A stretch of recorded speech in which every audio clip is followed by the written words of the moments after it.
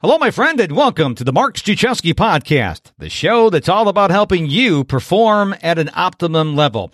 I am Mr. Productivity, and it is my obsession to teach you how to be a more productive version of you. And one of the ways I do that is by inviting you to sign up for the free 7-day productivity challenge. Give me 2 minutes a day for a week, and I will teach you simple, easily implementable strategies on how to be more productive. Get on the 7-day productivity challenge today by going to my website, MrProductivity.com, M-I-S-T-E-R, MrProductivity.com.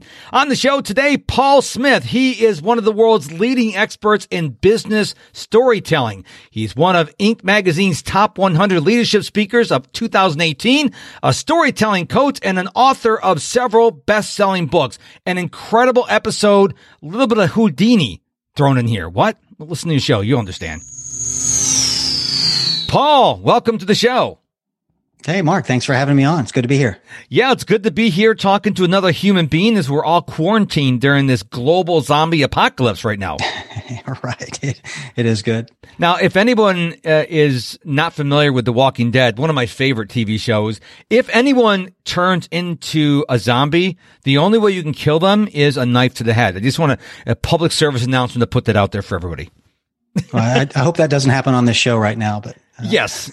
Please don't let that happen on the show. Well, before we get into the conversation, Paul, why don't you take about 20 seconds or so and tell everybody who you are and what you do? Yeah. So thanks. I'm an author and speaker and trainer. So I write on the subject of storytelling as a leadership tool, a sales and marketing tool. And so when I'm not writing books on that topic, I'm teaching executives and leaders and salespeople how to be better storytellers to help them be more effective at their job.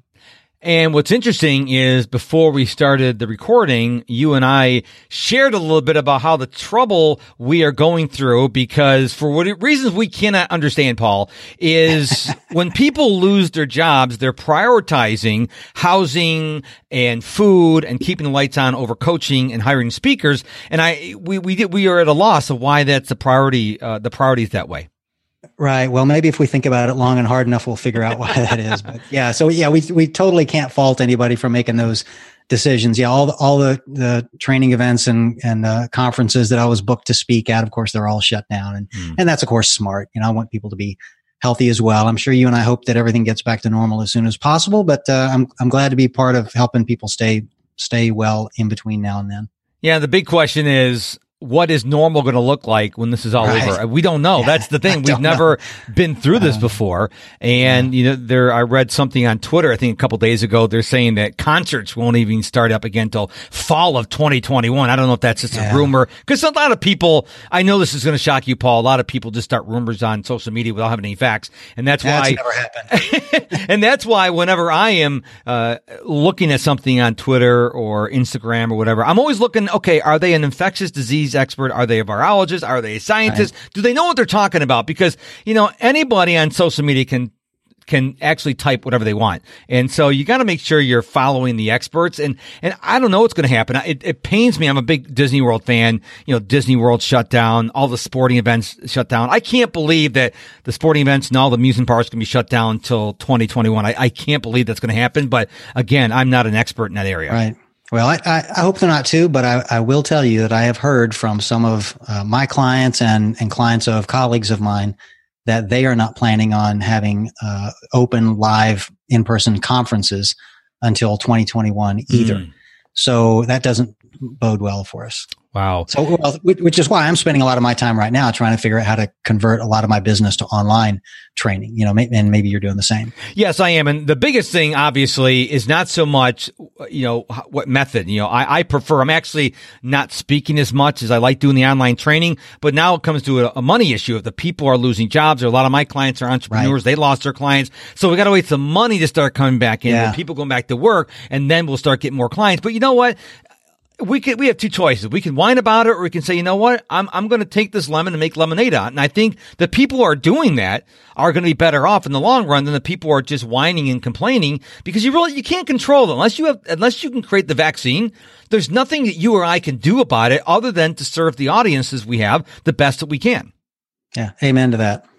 So one of the things I ask my guest listener every time they schedule an interview on the Mark Struczewski podcast is, do you have any suggested questions you'd like me to consider asking you?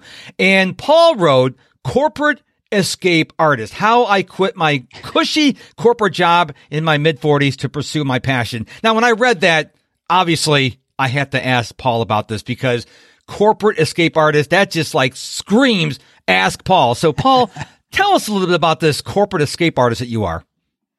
Yeah, well, I mean, my early career was pretty typical. I mean, I studied economics in undergrad and got an MBA, spent a couple of years as a consultant, but then spent 20 years at the Procter & Gamble company in various levels of, higher levels of management, and ended up the director of consumer research for about a $6 billion business unit. And I loved the company P&G, and I liked my jobs there, but I only liked my jobs there. And I thought at some point in my mid 40s, gosh, wouldn't it be great if I loved my job, like all of it, every bit of it. I've got this theory that most people love about 10% of their job. It's the reason why they took that job to begin with or entered that profession. And then there's 10% that they probably hate, office politics or filling out your expense report or whatever. But then there's that big 80% in the middle that's just okay. It's like, yeah, it's the job. I like it. I wouldn't do it if you didn't pay me, but it's okay. But it doesn't like get me excited to get out of bed in the morning. And I thought, wouldn't it be great if my entire job was just that first 10% that I was just really passionate about? And it made me want to, and so I considered what would that be? And I kind of settled on, you know what? That 10% for me is the handful of days a year that I get to give a speech at the annual company meeting or teach, the new hires that are coming on or teach at our general manager training college within the company or whatever. So it was being a speaker and trainer that really was my 10% passion area. But I recognize that the only people that get to do that full time are people who've like written some best-selling book, and then people hire them to go do that all over the world. And I thought, well, gosh, I guess I need to go write a book.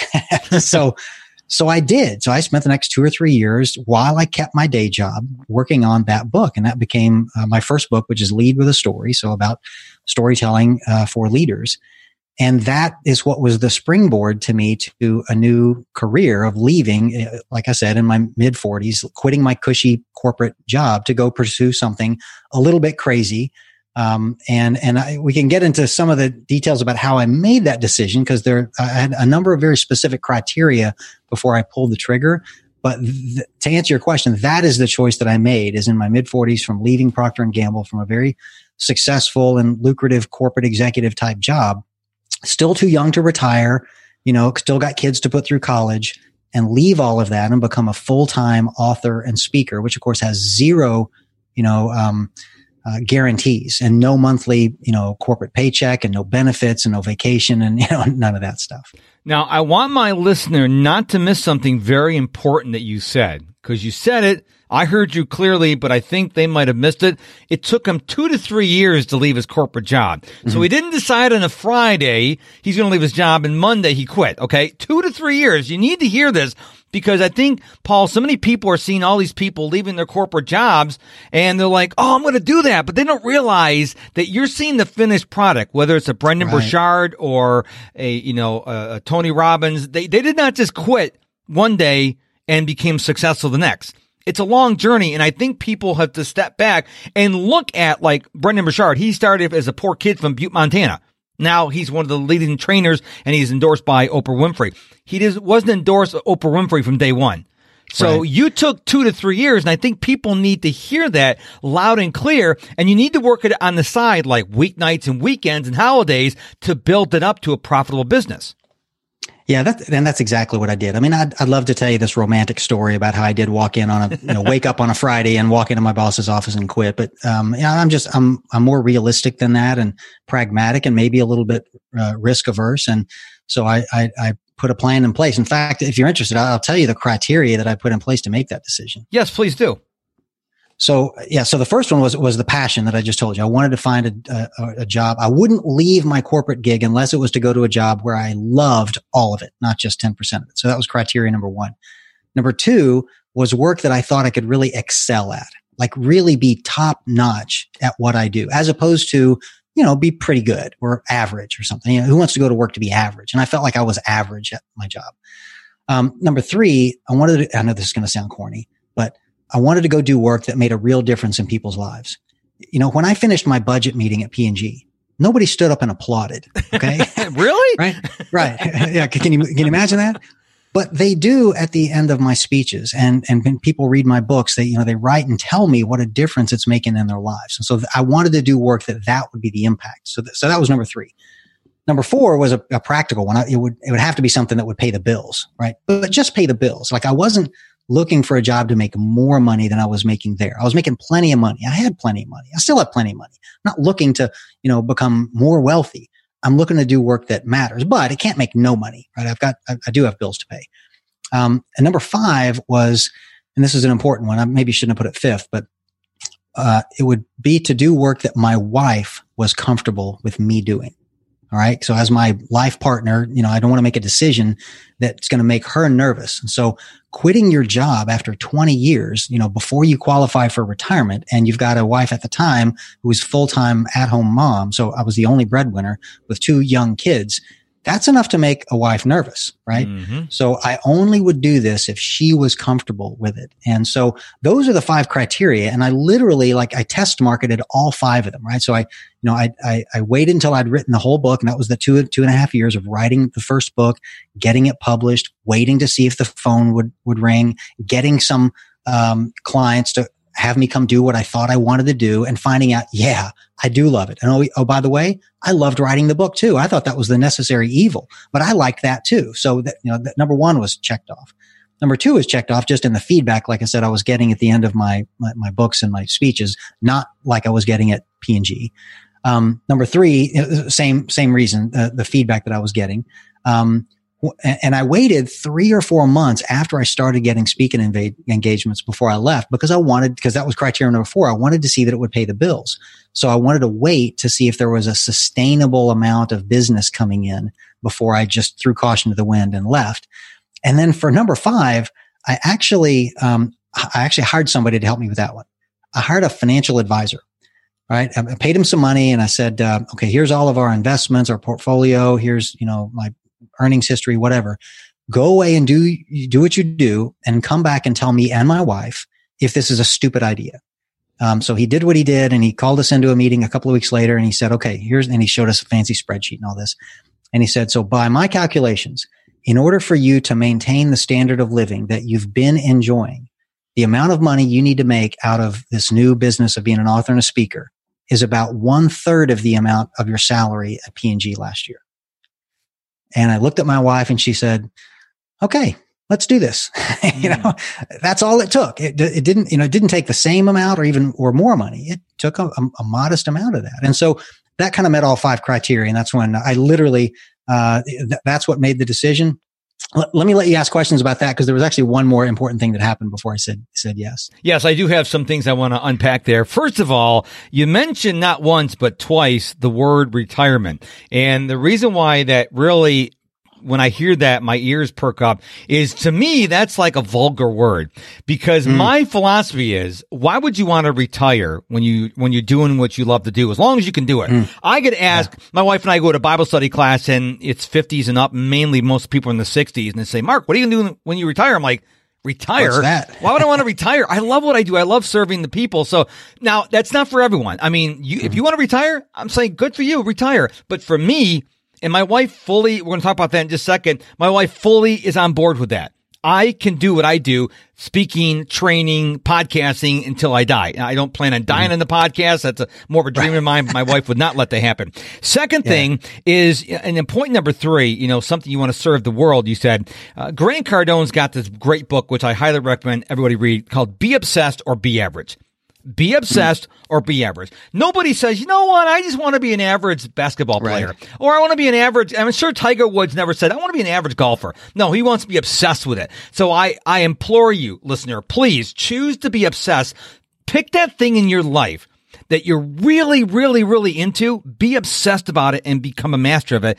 And the last thing you talked about, well, not the last thing. Oh, yeah, the last thing you talked about your wife being bought in. Folks, if your spouse is not supporting you, you have got a tremendous uphill battle. My wife is my biggest cheerleader.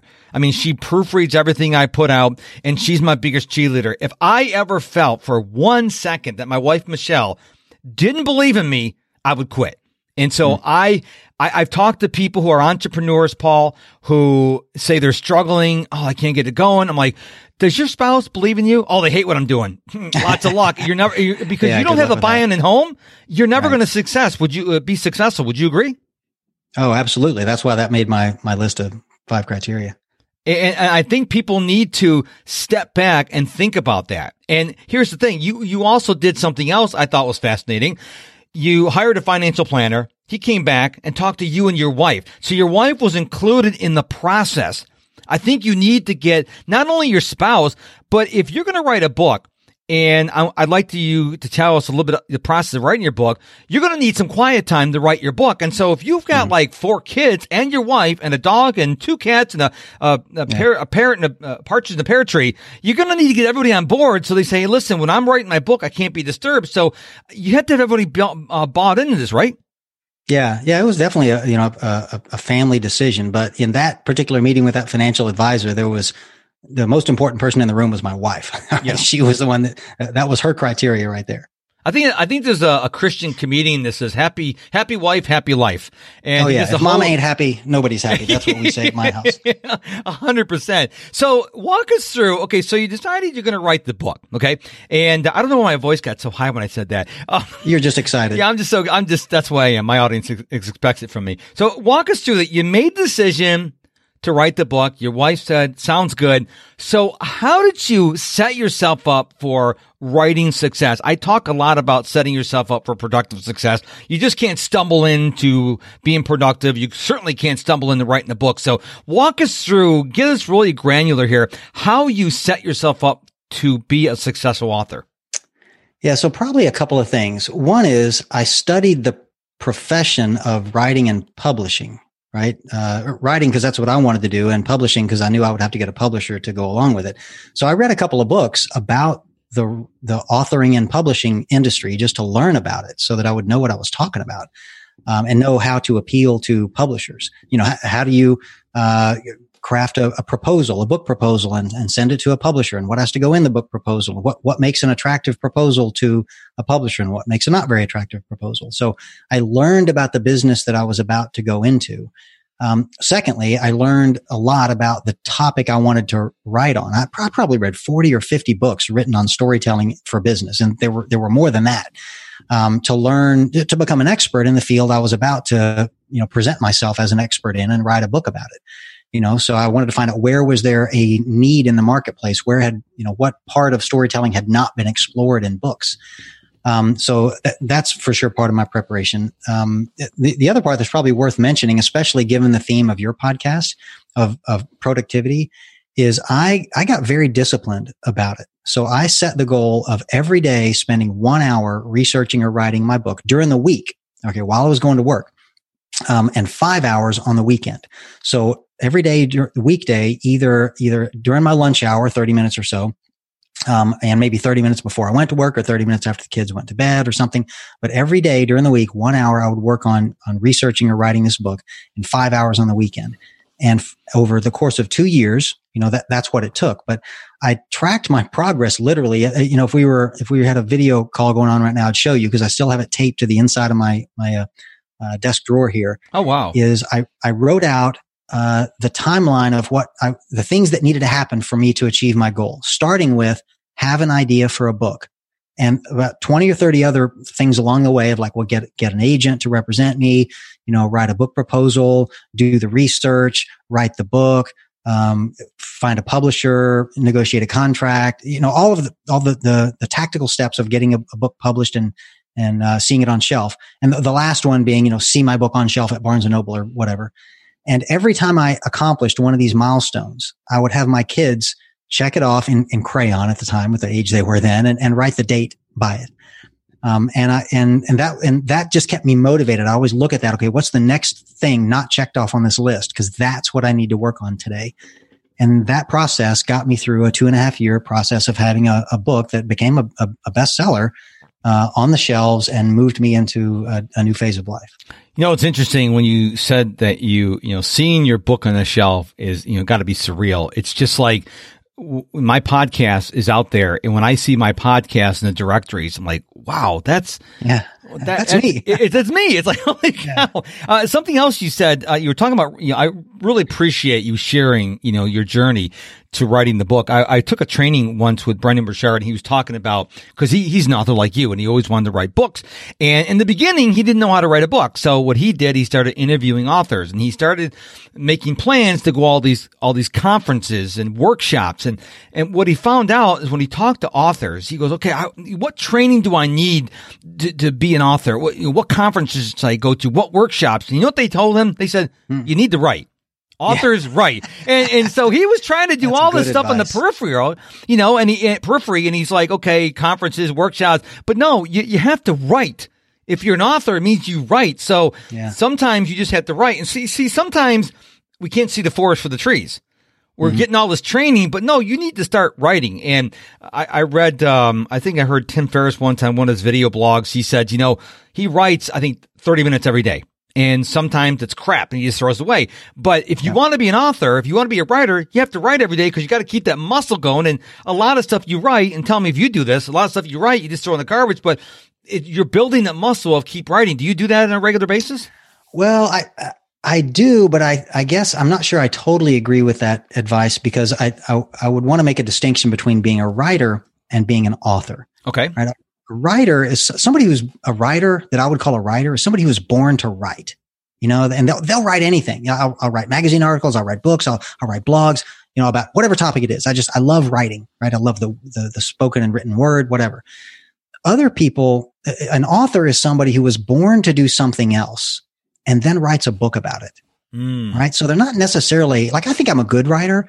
I don't know that I'm the world's greatest writer. But I don't have to be.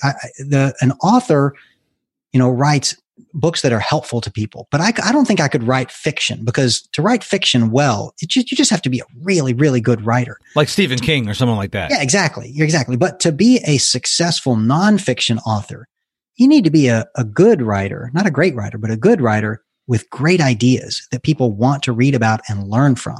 So to me, I don't have to practice my writing skills every day because I'm not writing every day. Right now, I had 2 books published last year in the last 6 months. So I'm not going to be writing another book for a while. So I don't need to keep writing every day. What I need to do is speak. I mean, that's the real thing. So anyway, I think there's a difference between being a writer and being an author.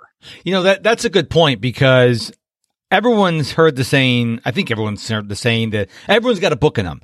But, I read some of these books, like I love Cal Newport. He's got a book, Deep Work and Digital Minimalism, and Adam Grant's another good author. And I read these books and all these stories and they craft all these messages. I'm like, you know what? I can write like show notes and blog posts and articles, but when you're an author, I mean, you really got to know what you're doing because nobody just wants to read like I'm going to date myself here, like a VCR manual. Nobody wants to read that. And when you write a book, the really good authors know how to take the research that's really boring and they share stories and interweave characters. And that's when you get then the book, like, I wish there was more. And so, everyone may have a book in them, but not everyone should write a book. Yeah, yes, I agree with that. And the best business books are, they read like a novel. And that is my goal. But I think it's still a fair distinction to make that you don't need to be the world's best author or writer to be a successful nonfiction author. Share with us one regret that you've had as you left corporate America and you began your writing career. Now the regret could be, I wish I didn't leave corporate America, though I don't think you're going to say that. But one regret if you can go back to that time you made that decision and you went left instead of right, share with us just one regret you made or one mistake or one thing you would have done differently. I mean, that's a great question. I feel pretty good about the way I handled most of it, the way it was planned out, and I was very upfront with my management about what I was doing, what my plan was. This wasn't like a secret, thing that I was pulling off behind anyone's back. And I know a lot of people who try and do that, and I think that's a terrible idea. So I feel pretty good about the fact that most of what I did, I feel pretty good about. Maybe if I could change one thing, it would be, I guess I wish I felt like I was great at my work before I left instead of just good at my work before I left. I mean, I always want to do my best. And I guess I feel like, there was an assignment or two that I don't feel like I did my best. And maybe that's because I'd already realized this is not what I'm meant to do in life.